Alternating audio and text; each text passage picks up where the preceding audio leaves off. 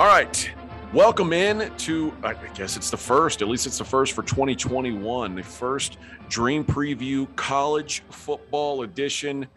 I'm AJ Hoffman. Joining me for this season is ESPN football analyst, former D1 quarterback, Taylor McHargue. Hello, Taylor. How are you, my friend? Good. I'm good, AJ. How are you doing? I'm glad we're getting this thing off the ground. Yeah, man. It's exciting. I wish we could have started at the beginning of the season, but it's a wild time these days. It's a wild time, and but it's good that we're able to get into it now. So here's what we're gonna do. We're gonna kind of talk some macro stuff. We're gonna go over some actual college football discussions, I guess, and then we're going to basically just get into some picks. We're gonna at least give leans, if not likes, on the biggest games of the week. We've got the three biggest national games of the week. And then we'll each have our three favorite plays and our three favorite sides and a favorite total this week, and we'll wrap it up. We'll keep it short, we'll keep it sweet, and we'll hopefully give some information along the way.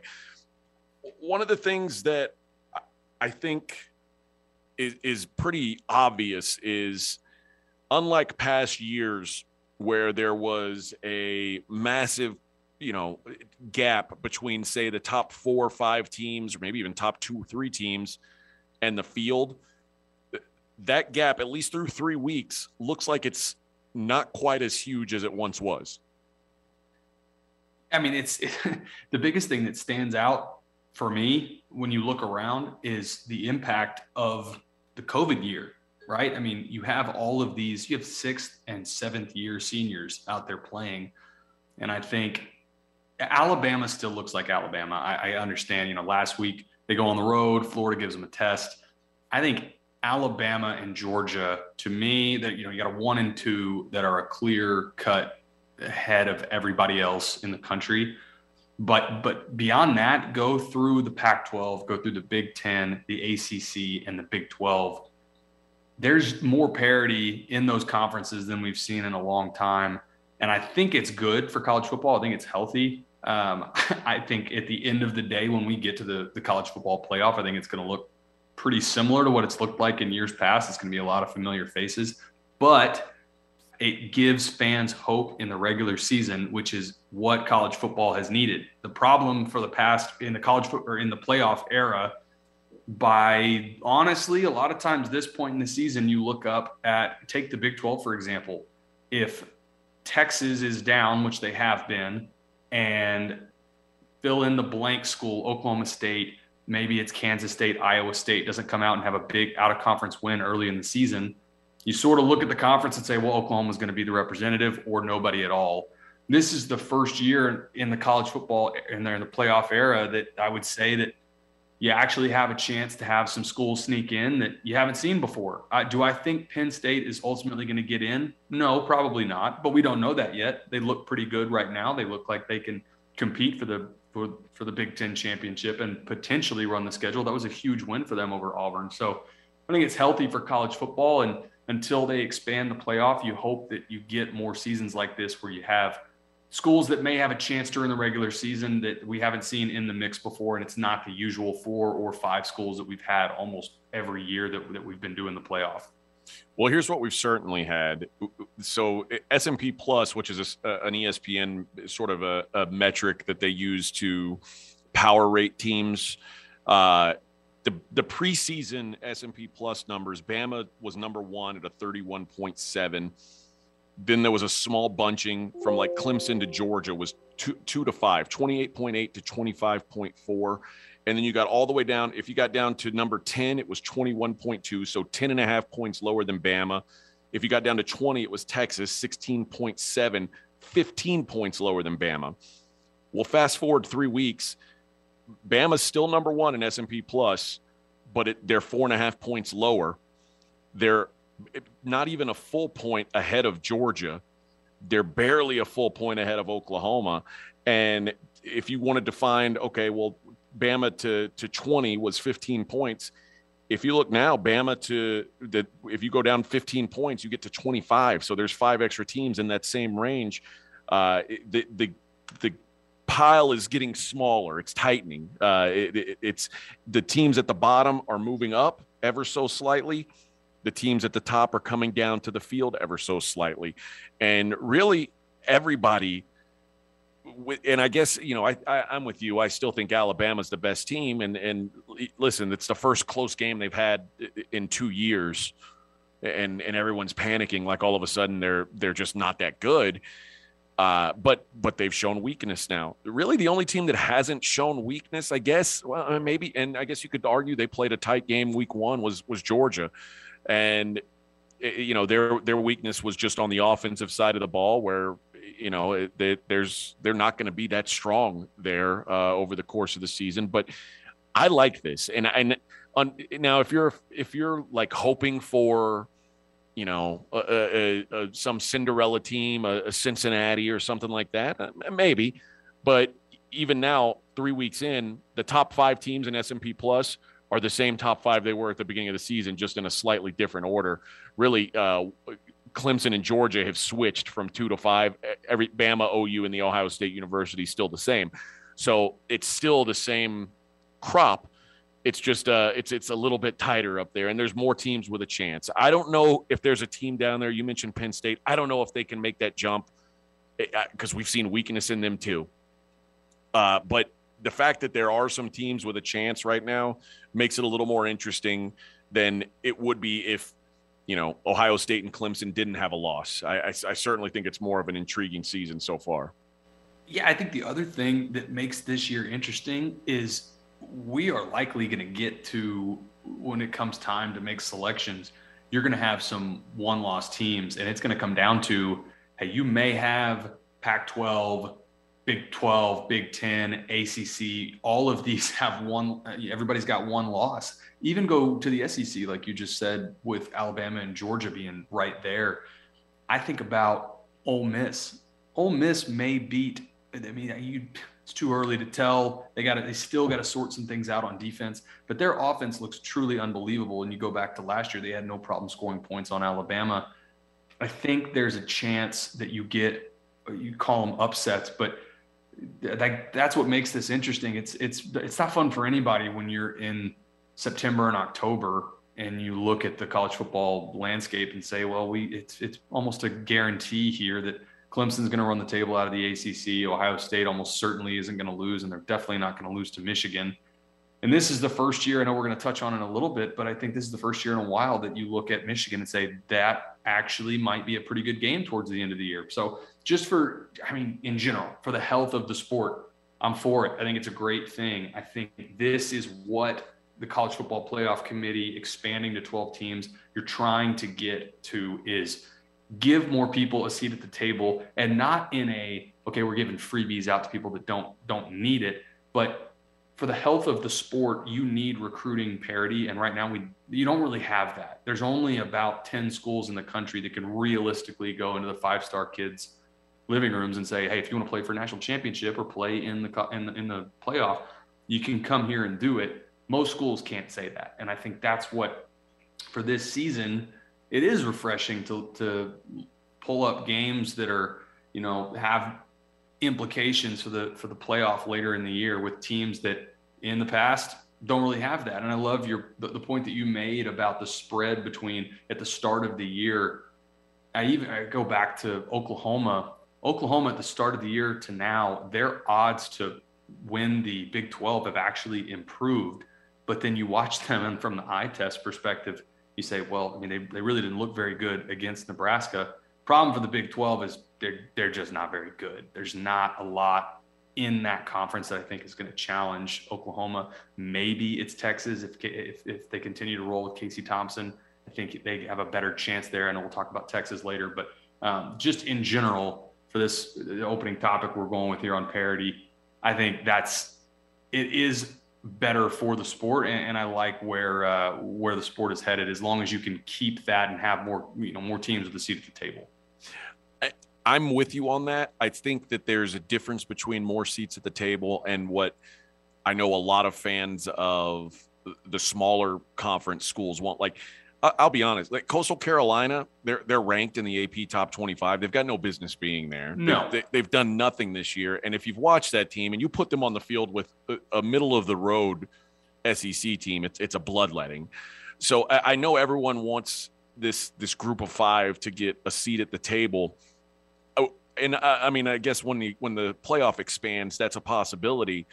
But I think we're even maybe further away now than we were 5 years ago from a team like that having a shot to win a national championship.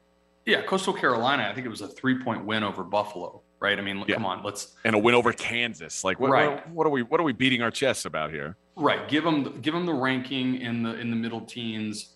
Sure, fine. Coastal Carolina is not and does not belong in the top 10, and certainly not in the Final Four. Go look at anybody out there listening to this. Go look at the Coastal Carolina starting D line. Just go down the line and look at their height and weight and tell me, does that belong against Georgia O-line, Alabama offensive line, etc.? Fill in the blank. And the answer is obviously no. It's a totally different recruiting pool. Can they get there at some point? Honestly, probably not. I think you're right. There are still the same 20-ish schools that, depending on the cycle, have a chance at a national championship. And cycles come and go, right? You have the outlier that every now and then pops up and has a magical run. But for the most part, it's usually about those same 20 or so kind of power programs we're used to seeing. Cincinnati this year, Cincinnati is not going, if they run the table with wins over Indiana and Notre Dame, they are not going to get in the college football playoff. It's not going to happen. I think if you get to 12 teams, is Cincinnati a top 12 team with those two wins? Yeah, sure. And then maybe there's a world at 12 teams where Cincinnati goes as maybe the 10 or 11 seed and upsets somebody. But do they belong in the top four? No, absolutely not.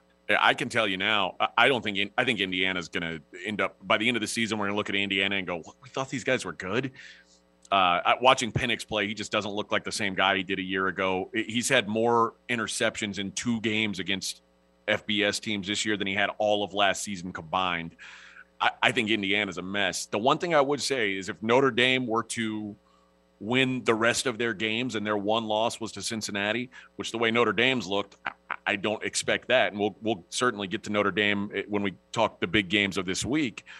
But it's hard for me to think that if Cincinnati is up there with 0 losses, and because we know a one-loss Notre Dame will be in the conversation. So if a one-loss Notre Dame's in the conversation, there's going to be people who will say, well, Cincinnati, if they're undefeated, has to be in the conversation because they gave Notre Dame that one loss. Maybe. I think I agree with what you said. I'm just going to lean on the fact that Notre Dame is not going to run the table. I think that's probably safe. I don't think Notre Dame gets out of Soldier Field this weekend without a loss. But sure, if we go through the exercise, does Notre Dame runs the table with the exception being a Cincinnati loss? Does that it obviously improves their case? The problem also for Cincinnati, if you go down the American, it's not as good as I think people hoped. And unless, we'll see what happens with Dylan Gabriel coming back, but UCF being down, we'll see. That conference, it's not healthy enough for me to put an undefeated AAC champion in the college football playoff yet. I think there are other teams at one loss with a conference championship out of the Power Five that I think are probably more deserving. But again, I don't think it's going to matter. I don't think we're going to get there. Well, one of the things I want to do is go over a couple teams. One team that people are panicking on, saying, "Oh, this is a bad team," and one team that people are really high on right now. And I want to kind of gauge where you're at on these teams. And it brings me to Clemson, who is a team that a lot of people are low on now. And suddenly, I mean, maybe rightfully so. The performance against Georgia Tech is alarming. You can at least excuse the Georgia game. That was a close game, a well-fought game against a team that everyone expected to be a top 5 team all year. They lose that game close. Okay, no big deal. But, I mean, that Clemson-Georgia Tech game – you're not supposed to be in a game with that team. That's supposed to be a blowout. And I said the worst thing that could have happened to Clemson for their playoff chances has already happened, and it was Ohio State losing. Because now you've got a one-loss Ohio State who's ahead of you in line, certainly. Their losses to Oregon, it's not a bad loss. But Ohio State, if they were to remain a one-loss team, they're going to have some quality Big Ten wins on their schedule that Clemson just can't match. Clemson's schedule for the rest of the season is just so bad that it's going to be hard for them to really, earn back any goodwill. They're going to have to go blowing teams out. And then North Carolina loses week 1. So now Clemson's best chance for a win beyond Georgia was over North Carolina in an ACC championship game. And now they've got a loss. So I think Clemson is in a precarious position for a team that most people just had penciled in to the Final Four. And now we're just, besides the schedule thing, we're seeing some cracks in the armor from this team that maybe they're just not as good as we thought. What do you think on Clemson? I normally don't, but I buy into the panic for Clemson. And the reason is they are not very good on offense, any way you slice it. Their offensive line play, I mean, they're going into week 1 against Georgia, and they don't know who their center is going to be. They have not settled on who the starting center is going to be. I mean, those are major problems. Those are things that don't happen at places like Clemson. And their offensive line play has really not been very good. I watched Northern Illinois. That's kind of you, by the way. It's not been very good. That's very generous. They can't run the ball. It's a mess. It's my PG version of their offensive line play. But I watched Northern Illinois go to Georgia Tech and beat Georgia Tech. That Georgia Tech team is not good. And they hold Clemson to 14 points. I don't know. We'll get into some picks later, and I'm teasing one of mine that I feel pretty confident in. But I don't think this Clemson team can score. And you mentioned the schedule. You go down the list through the rest of their games. There's not even the big line. The big storyline for Clemson was, well, they're not going to really have a chance to play another ranked team until potentially the ACC championship. There's not anybody left on their regular season schedule that is going to come close to getting ranked, except for Wake Forest. They have an outside chance, depending on what happens in conference play. The big game that you would hope if you're Clemson, this team stays relevant, was South Carolina. South Carolina may win 3 games. Maybe. So you get to the end of this and you're Clemson, and your best win, if they win, is Wake Forest at home. I mean, I would go out on a limb now in September and say, if they run the table from here on out and they win the ACC championship, I don't think they get in. I think there are some one-loss schools that are going to get in over this team. And I think it's because, to put yourself in the mind of the playoff committee, their job, they say every year, is we're here to get the best 4 teams. That's how we ended up with an Alabama-Georgia national championship a few years ago. I think there is a very realistic world where Clemson wins out, and a one-loss Oklahoma, a one-loss, I'm even going out on a limb to say a one-loss Oregon gets in over this Clemson team, unless there are some drastic strides. DJ Uiagalelei does not look good. He intermediate, short throws. These are things that you expect all quarterbacks across all level of college football to hit. He's missing things that you watch this playback and you say, man, I think his confidence is rattled. So I am buying the Clemson panic, and I think there are some real answers that need to be, they've got to address them specific to the offensive side of the ball. Well, I don't know that I'm as bought in as you are. I just assume, these guys they've recruited so well. They've got the best coach. It seems like they'd get it fixed, right? It seems more likely than not that they'll get it fixed. But right now, I understand the questions, and they're deserved, certainly. A team that's getting a lot of love, and it's hard to argue with right now, is Michigan. Now, Michigan's played a bunch of crummy directional schools, so let's not go bleeping each other's bleeps just yet, but they're getting the job done. They're blowing out bad teams like they're supposed to. What are your thoughts on Michigan? Are they for real? This is one I don't have a hot take. I'm not nearly as strong on their position as I am Clemson. You're right. A couple directional schools in here and a Washington team that is really, really struggling. I don't think we know enough yet. The good news is for Michigan fans that have been waiting for this team, I think this is the first version of this team that has a real chance to beat Ohio State later this year. And they have some tests along the way. They got to go to Wisconsin, they got to go to Penn State, and then they do get to host Ohio State at the end of the year. They are finally in a position to beat Ohio State. And the reason I believe that is they can control the line of scrimmage. Offensive line play has been pretty good. They run the ball really effectively, but I'm not sure yet. I mean, to be completely honest with you, they haven't been tested enough. The wins early in the season, they look great, but I feel like we always get this out of Michigan, right? I mean, I feel like you look up in September and they have these 50 and 60 point performances against some double directionals that get you excited. The difference this year, I do think, though, they have some depth and they look good up front, which for a long time for them has been one of the big issues.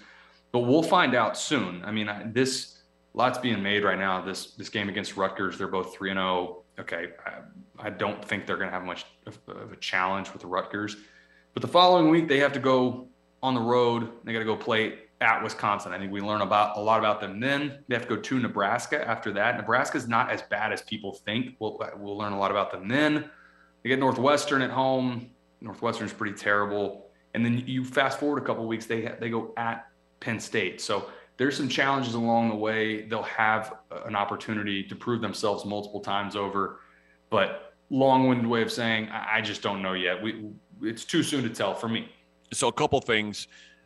Michigan, as far as the FPI, is, if you look at ESPN's FPI, they are favored now to win every game left on their schedule. Now, you may buy into that, you may not, but it's got them as 50.4% of the time going to beat Penn State, 54% of the time going to beat Ohio State, and 55.4% going to beat Michigan State. I don't know how much I buy into that. Here's my question. Can a team that plays the way Michigan State's playing, as run heavy as they are, can that win in today's college football landscape? For Michigan or Michigan State? For Michigan. For Michigan, it can. Another problem for them for the longest time is having a trigger man that can, if you're going to run the ball effectively like that, it requires hitting on your shot plays because you just don't have very many of them. If you can find that, that's been the biggest piece that Michigan has been missing for a long time, is if you're going to run the ball effectively, that's great. But eventually a defense is going to figure out, okay, we crowd the line. We're going to come up with some creative run blitzes. We're going to take that away from you. We're going to make your quarterback beat us. And they haven't had that. Until they get that question answered, that's going to be the test. I left one out. I talked about their test. They got to go to Wisconsin. They got to go to Penn State. They have to go to East Lansing too. They play at Michigan State this year. So the schedule for Michigan this year is not very easy. Sure, they get Ohio State at home, but the rest of their conference schedule is pretty demanding, and it's going to require some quarterback play that they have not had for a long time. All right. With that said, let's get into making some money, Taylor. Let's get into the big games this week. And Notre Dame plus 5.5 against Wisconsin. This is a neutral site matchup at Soldier Field. What are your thoughts on the Irish and the Badges? For me, this is more about what Notre Dame is not versus what Wisconsin is. Through the first couple of weeks, I have just been let down by Notre Dame. There's been nothing they have done to me that looks like, okay, this is a team that, forget a playoff team. I think this is going to be a 2 or 3 loss team. I think they lose this week. I like Wisconsin laying the points. It's a neutral site game, and they're just not going to be able to run the ball on Wisconsin. You go back to the loss that they had against Penn State. If they play that game over, I think Wisconsin wins by maybe a couple scores. I mean, their red zone issues for Wisconsin, that's what held them back. It looked like a classic sloppy, your first game of the season, your first game back in front of a crowd in however long it's been, almost 2 years. To me, this Wisconsin team is much more talented than Notre Dame is. Notre Dame at home against a couple teams that I really thought they would pull away from and win by 2 or 3 scores, struggled putting people away. And on a neutral site, I don't see them. I like Wisconsin laying the points here. Yeah, I'm iffy on this one. I think this is the spread is actually pretty good. Here's my concern.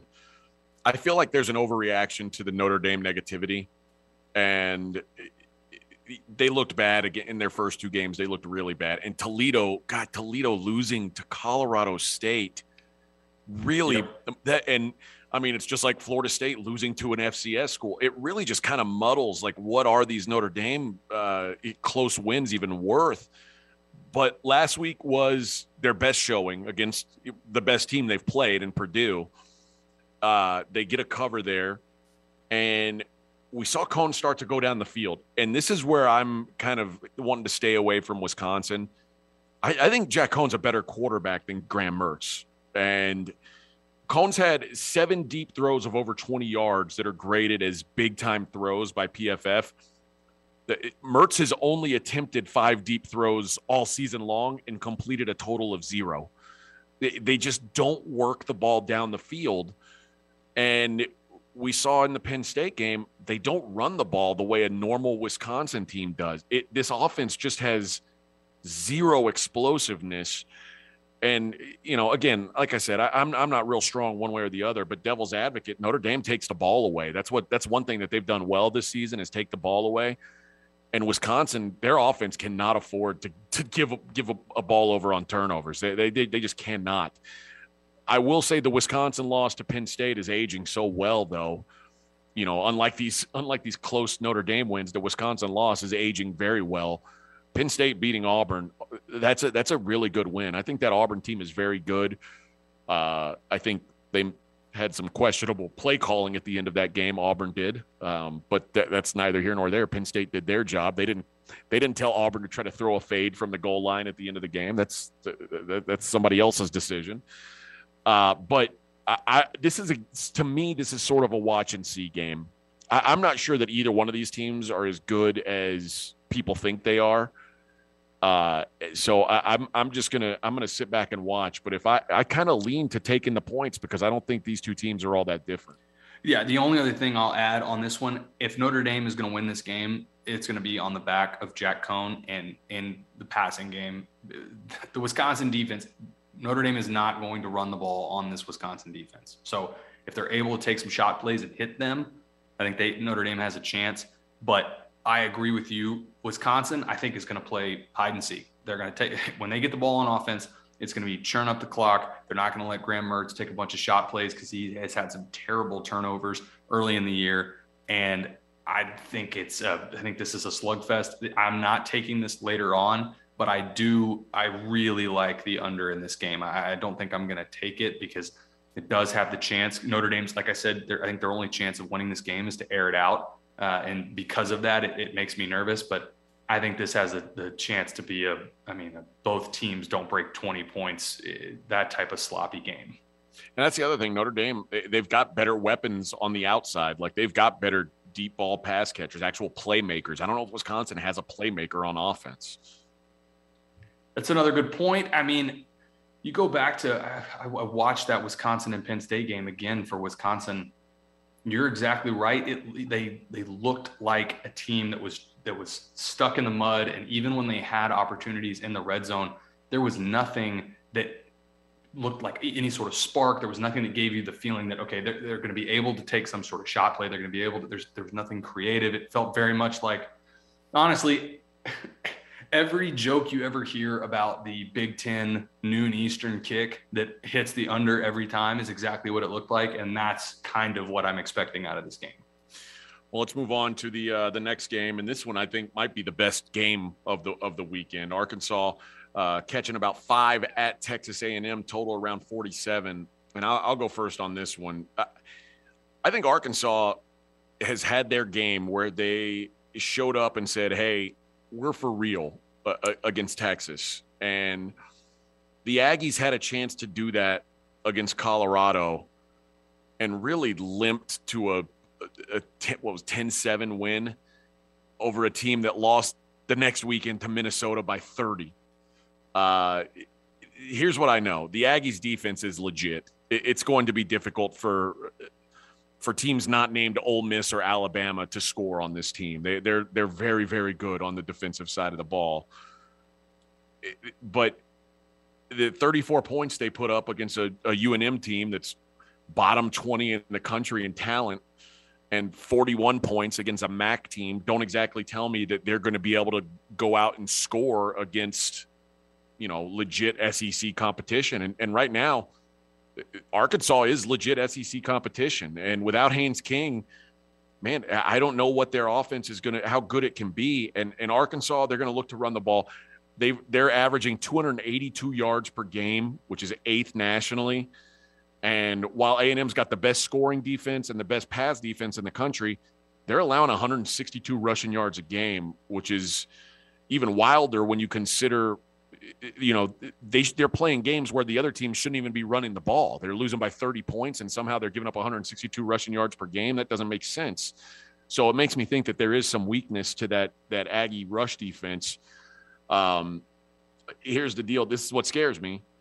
The Aggies have won every time they've played since joining the SEC, every time. But it's been a fight. Since 2014, 5 of the 7 games have been one-score games. 3 of those went to overtime. And though in the last 7 years, there's been some really, really bad Arkansas teams. I think Arkansas hangs here. I think they've got a chance to win in what should be a pretty low-scoring game.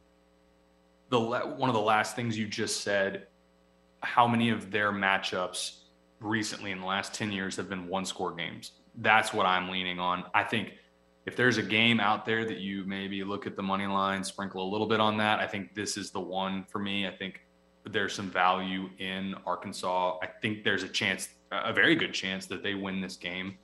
If you made me pick just on the money line, I think A&M does ultimately win this game, but I think it's a one-score game. I think KJ Jefferson has played pretty well. The Arkansas run game has been effective. That's going to be the big question, is what are they able to do with KJ that is something they haven't shown early in the season.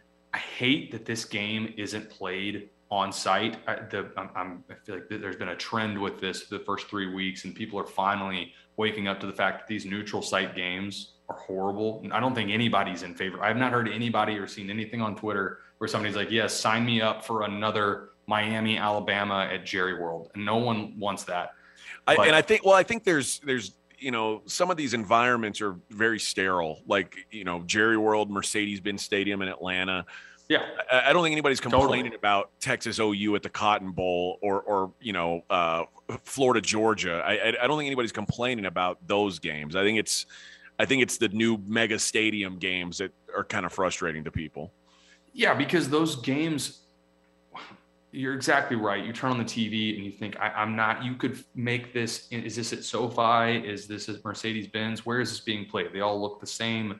And that is the reason why people love college football, is the emotion tied to it and the ability. A Saturday on campus is it's amazing. That's why people go back to their college and go back to their alma mater. And when you take that away from people and you have A&M Arkansas at Jerry World, they talked about it a little bit this week. Arkansas did on, Pittman was like, I would rather this be at home, but it is what it is.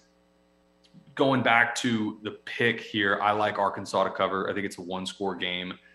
New Mexico that A&M just beat, New Mexico's not a very good team. And even in that game, A&M's scoring drives there were a couple shot plays, a couple home run balls, but there was still a lot of drives that looked like they're just struggling to get things going, struggling to find momentum.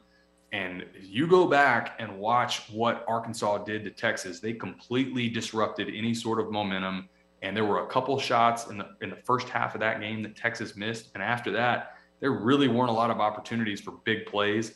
I think this is honestly fairly similar to what we were just talking about with Wisconsin and Notre Dame. I think this is a back and forth, a lot of possession, what could break this open is some sort of a turnover, right? If you have some issue at special teams, if you have some sort of interception or fumble back in your own end, I think that's what could turn this around. Otherwise, if this is a clean game, I think it's a one-score game, and I like Arkansas to cover. I'm with you on that. Let's go to the last of our big national games, West Virginia, Oklahoma. Not exactly. This tells you how how good the card is this week. It's a 16.5-point spread. West Virginia getting 16.5 at Oklahoma. But I like West Virginia here. What I've seen out of Oklahoma is a team that's getting getting by a lot more on reputation than they are on-field performance. Certainly, they've had a dominant win over an FCS team, a bad FCS team that's sandwiched between two close calls against FBS squads. And that Nebraska win showed off some things about the defense after they got worked in week 1 by Tulane. But it's still a little alarming that they couldn't get any margin from that Nebraska team. And Oklahoma was up for that game. Nebraska tried to bail out of that game preseason. It was just I thought Oklahoma was going to want to go in there and just crush that team, and they just looked disinterested. And West Virginia's coming off a big win. That's a ranked team, Virginia Tech, that they beat. And Jared Daigie's been really good so far at quarterback. And if you put his numbers down on paper next to Spencer Rattler, who was like Mr. Preseason Heisman hopeful Spencer Rattler, there's not a lot of difference between those guys. In 11 less attempts, Daigie's thrown for 32 yards and a touchdown less than Rattler. So the OU pass defense worries me. And West Virginia looks like they can push that a little bit based on what Tulane did. It makes me think that West Virginia could push them a little bit. And Oklahoma always gets the best effort from everyone in the conference. And for Oklahoma, they've got potential look ahead because after this, their next 3 games are road game with ranked Kansas State, Texas, and TCU. This can't be like West Virginia is certainly not a circled game on the schedule for Oklahoma. So I'd really like 17. I think the number's playable if it hits 17, but at 16.5, I certainly lean to the Mountaineers. I spent all morning today trying to figure out, am I missing something? Did West Virginia have some players get suspended, or did they have a COVID outbreak? This line stinks to me. I cannot figure out. West Virginia, in their opener, it was a coin flip game. They very easily could have won against a Maryland team that really is not that bad. That is going to be a maybe 8-win team out of the Big Ten. Now, I think that's not great, obviously, but for your opener on the road, I think that West Virginia team should have. You could make an argument they should have won that game. They beat ranked Virginia Tech, and now they're going on the road to a team that, like you mentioned, go back and watch that Nebraska game on offense. Talk about explosive plays. That's kind of what you've come to expect. I mean, with Oklahoma and their scheme, there is a lot of get out of the pocket, have multiple crossers downfield, have people getting open that are 35, 40 yards downfield where you got to be really patient. There's none of that. The days of CeeDee Lamb running scot-free 45 yards downfield, we haven't seen any of that. So to me, I'm looking at this game thinking there's a chance West Virginia comes in here and wins this thing, much less a 16-point line. I agree with you. 17 would be nice, but I've struggled to figure out what does Vegas know, which they always do, that I don't, because I thought really, to me, if they had beaten Maryland early in the year, I think this line is like a single-digit number. But I think that has had such an impact on people's perception of this team. But to me, I agree with you. I would go Mountaineers in this, and I think there's a chance, depending on it, we'll see what happens with downfield passing game for Oklahoma, but I think there's an outside chance they could come in and win this thing. It's funny. Do you think Maryland is a bad football team? No, I don't. I think they're pretty solid. I mean, the Illinois game, I would have liked to see them play a little better there, but I mean, Tua's little brother looks like he's got some game. I don't think Maryland's awful. So that loss to me is aging pretty well. I completely agree. And that's been not the win over Virginia Tech. I think they jumped out. I think it was 27-7 at one point and let Virginia Tech climb back in that game.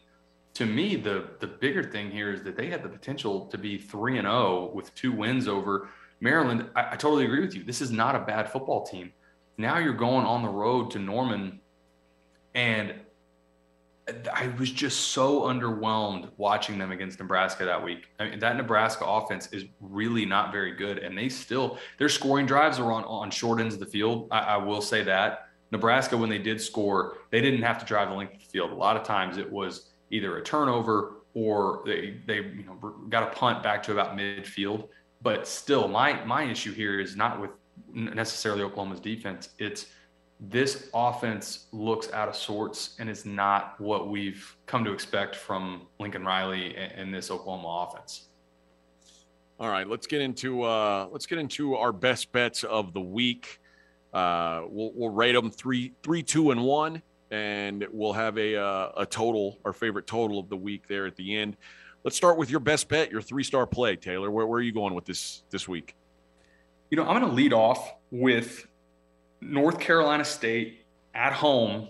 They're getting 10 against Clemson. I think Clemson wins this game, but North Carolina State went on the road and had a chance to beat a Mississippi State team that, again, I don't think that team is very bad this week, even though they just lost to Memphis. I don't think that team is very bad. North Carolina State, that's a tough place to play. And this Clemson team, we talked about it earlier, I don't see them blowing many people out. I think they're going to have a hard time running away from people. And they got to go on the road. They just struggled to pull away from a Georgia Tech team that I don't think is very good. I'm pretty confident this is absolutely the one that stood out to me on the board. I like North Carolina State getting 10 at home. The thing that scares me is my preseason power rating on this game was about 18, and that's with home field factored in. It felt like this was going to be – I mean, it feels like the spread's been almost cut in half. And I get it. Clemson struggled. I don't know if North Carolina State's as good as I thought they were either. That's the only thing that gives me some pause, because I had pretty high expectations of this North Carolina State team. And they've been I don't want to say they haven't been bad, but they just haven't been what I thought they were. That Mississippi State game was that's a team that if you're a good team, you should at least compete with, and they just didn't. And they got a blowout win against South Florida, who might as well be an FBS team, and Furman, who is an FBS team. That data point against Mississippi State gives me some pause, because I thought they were going to win that game outright. And, this would be a match of 2 3-0 teams, and NC State might be a team that, could surprise some people. And now I'm not as sure as I was about NC State. And if Mississippi State's beating them by 14, I mean, if Clemson even gets halfway right, then we could see some problems. Yeah, that one against Mississippi State, it got away from them late. But again, this to me is more about Clemson than it is about NC State. I don't have confidence in Clemson and their offense to pull away from people. I think they're going to let people hang around. And is there a chance? I don't think North Carolina State's going to win this game. But is there a backdoor cover with a last second, you get a field goal to get this to 9, or they have a touchdown to get this to, lose by 5 or 6? Yeah, I think that is more in line with what it looks like from Clemson. I just don't see a way that Clemson scores a bunch and runs, it just pulls out and goes and hides. All right, I'll go into my 3-star. Western Kentucky +9 against Indiana. I said it earlier. I think this Indiana team is phony. And Western Kentucky, here's what they did in the offseason. They brought in an offensive coordinator from Houston Baptist named Zach Kitley. And not everyone's going to – people are like, Houston Baptist, what? These guys, all they do is score points. I mean, it's absurd. He brings in this recruit, or this offensive coordinator who is formerly of Mahomes era Texas Tech. So this guy's worked with some QBs in his time.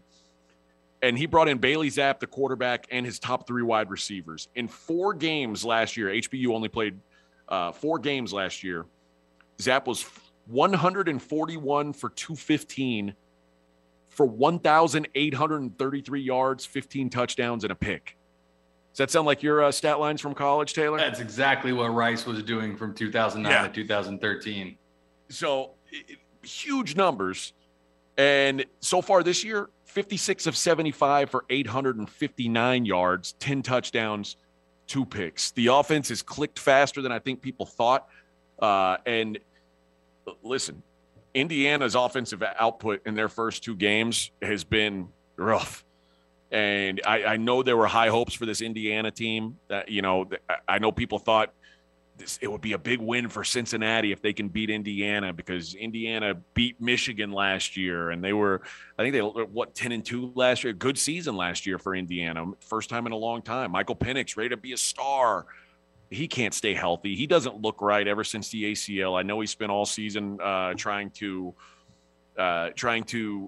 rehab that knee, and then now he's got a busted up hand. He's a lefty, but he was holding his right hand off the field. They were looking at that.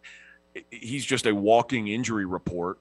And I don't trust this Indiana team. I like what Western Kentucky's got, this new offense. I thought maybe it was going to take a little while to click, but it's really just jumped. And you're telling me I'm getting 9 points at home? I'm going to take that. I'm going to keep fading Indiana. And I'm going to say that Michael Penix, who's, completing less than 50% of his passes and has more picks than touchdowns, I'm going to say that they continue to struggle. And it wouldn't shock me if Western Kentucky gets a win here. No rebuttal from me. All you need to know about Western Kentucky and their ability to cover is go back and watch the bad beats from Scott Van Pelt when they covered against Army. If you go watch that, that's all you need to know. I have no rebuttal for this. I like that pick. All right. What's your 2-star? My 2-star, and this is, we touched on this a minute ago, and I think I'm stealing one that I know we said maybe, okay, don't touch, take the ones that we hit on for the major games. But again, I spent all morning trying to figure out why the hell this line is what it is. I like West Virginia in the points. Give me 16 going to Norman. I cannot figure out this line. For that reason, Oklahoma will probably cover. But it's just too much for me right now. I think this could very well be a back and forth slugfest. Maybe the over-under scares me on this one. I would not touch that one. But I like West Virginia in the points. I think this is going to be a pretty close game. Going back to the earlier segment, you're going to get no rebuttal from me. I like them as well. My 2-star, a team that bucked me last week in painful fashion. Army, who was up 42-0 at halftime on Connecticut. And somehow Connecticut luck boxes their way. You bet this game? I bet that game. And I mean, the grossest thing, they get to 4th down. Connecticut's got 4th down. They go for it.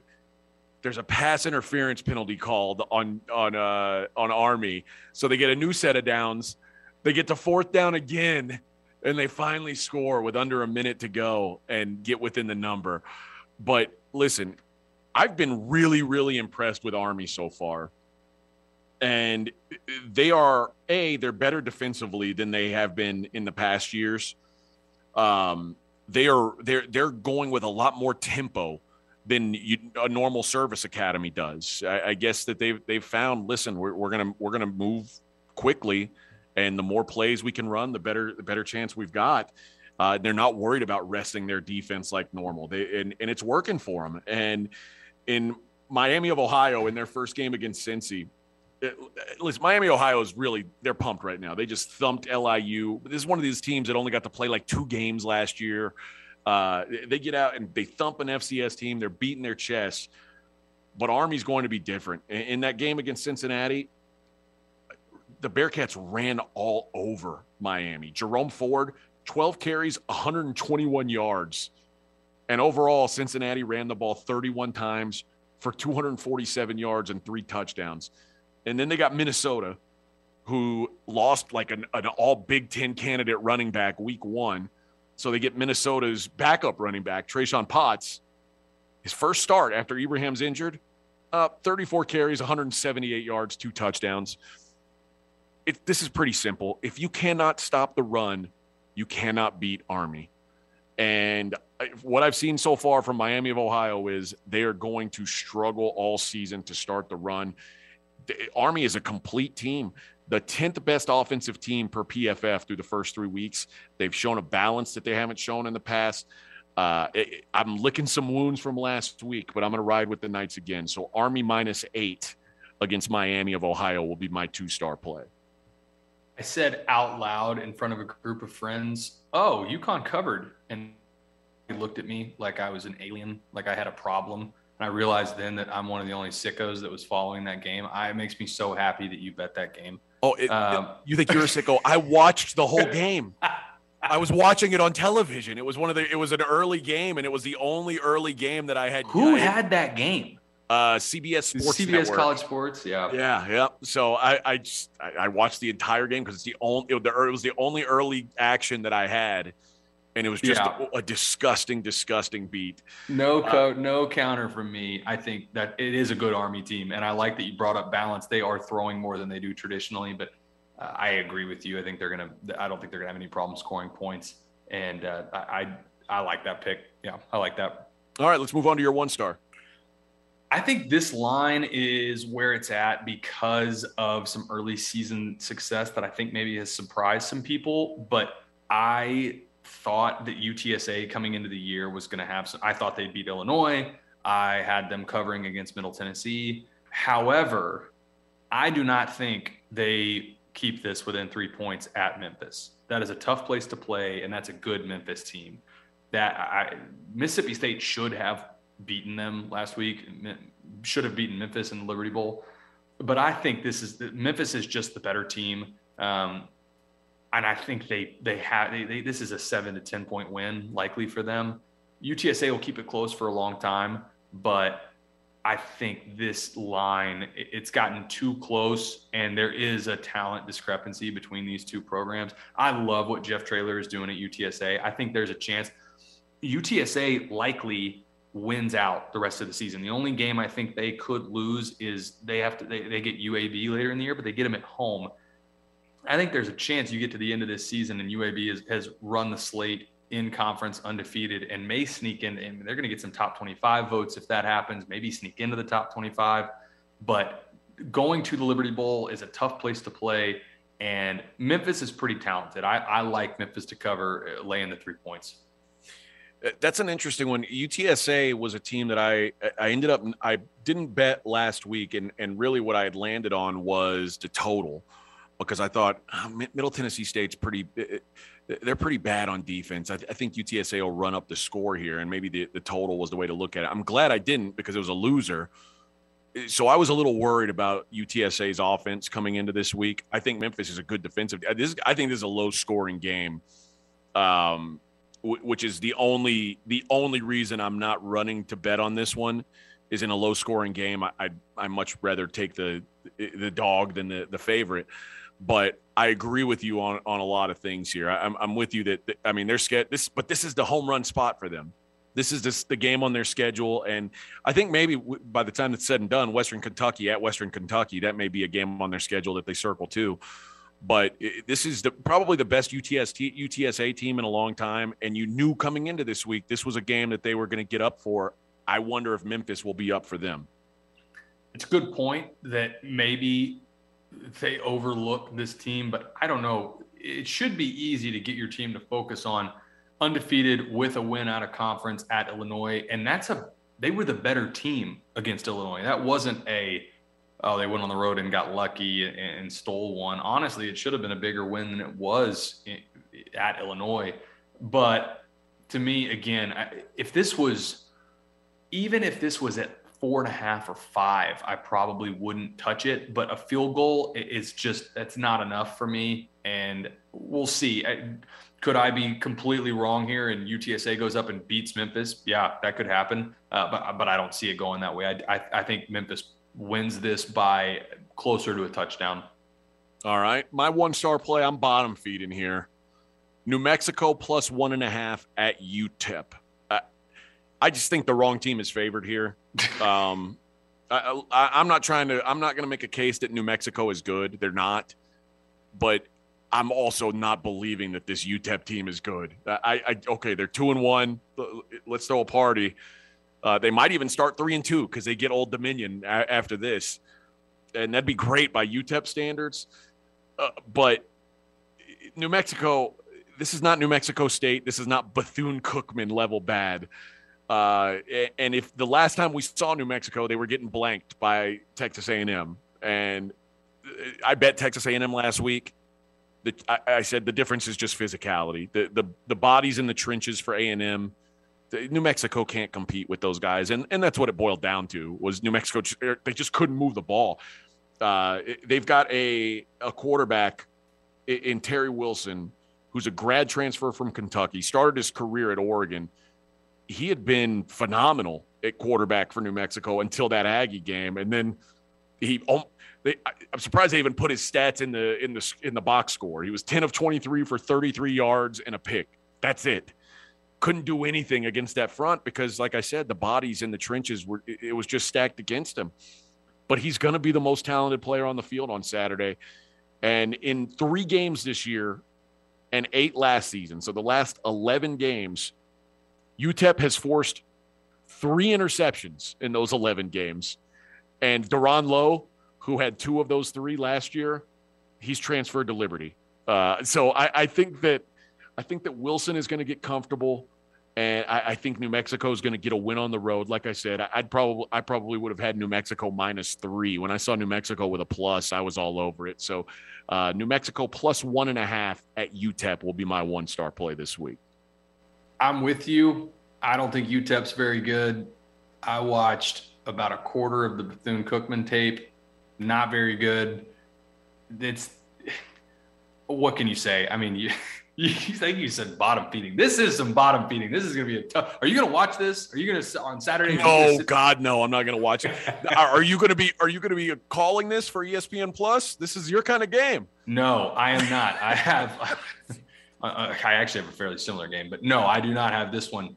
I don't hate the pick, and I think I like the reasoning that it really will come down to quarterback play. The only thing I will say in UTEP's favor, the throwback uniforms for Texas Western that they're rolling out this week are pretty sick. dope. Yeah, they're awesome, but I still think they lose outright. All right, let's get into your favorite total this week. What do you got? Yeah, this one is – I'm not overthinking this. I'm going straight to what did they do prior to this past loss on the road, the whiteout game. I think Auburn may cover the 57 at home against Georgia State by themselves. Before this past week against Penn State, they scored 60 and 62. That was against Akron and Alabama State. These were not very good football teams. But if you go back and look at Georgia State, they gave up close to this. They may have given up, it was like 57 or 60 to North Carolina. I think Auburn covers the points. I think Georgia State will score a couple times late in the game, but I think this goes over 57. I think this is very much okay, get your mojo back, get your legs back underneath you for Auburn. Let's put up some points. Let's get some momentum back before we get into the conference slate. So I like the over at 57 for Georgia State and Auburn. I typically want to just like I didn't last week, and I actually made a pretty heavy bet on the under in the Auburn Penn State game. But I love Auburn overs because Mike Bobo wants to go. He wants to put 100 points up every week, and I love it. He doesn't care. He doesn't care that it's a blowout game. He's going to keep trying to score more and more points. That's a bettor's dream right there. If you got a chance to run it up on a bad team, do it. And I'm with you. I may be looking at the point spread on Auburn as well. Mine's going to be a pretty marquee game, I guess, relatively. Tennessee and Florida, over 63. Tennessee is running Josh Heupel tempo, 81 plays per game, up from 69 a year ago. And Heupel's doing Heupel things. And so far, Tennessee's offense been fairly efficient, 422 yards a game. Florida, they held up well. They showed well, I guess, considering they were playing against Alabama's junior NFL defense. Tennessee's not going to be that resistant. And Tennessee will likely see something that Bama didn't. I'm hoping Anthony Richardson is back. And Emory Jones took every snap while Richardson healed up this week. And he just presents a weapon that's hard to game plan for. Both these teams willing to go up and down the field. I think we get over the total with some wiggle room here. Tennessee, Florida, over 63 will be my favorite total of the week. The only concern I have with that is if Tennessee comes out and struggles on offense. Because I could see this one. Florida pulls away in this game, and Tennessee just can't hold up their end of the bargain. I still have their opener stuck in my mind where their offense just was pitiful. But I like anytime you have a tempo team against, especially you have a school. I mean, on offense for Florida, they will get there. The only concern I have is, can Tennessee hold up their end of the bargain? But we'll see. All right. Well, Taylor McHargue, it's been a pleasure, my friend. We'll be doing this again every week, and I appreciate you taking the time. And man, I hope you guys enjoyed this out there. We'll try and keep this college football thing going, and tell us what you like, tell us what you don't like. We'll try and keep improving this thing week to week. But good luck to you this week on your bets, Taylor. And let's go and make a little bit of cash. How about that? Let's do it. Enjoyed it, and we'll circle up next week and see how good or bad this thing went. All right, man. Have a good call this week, and we'll talk to you later. I appreciate it.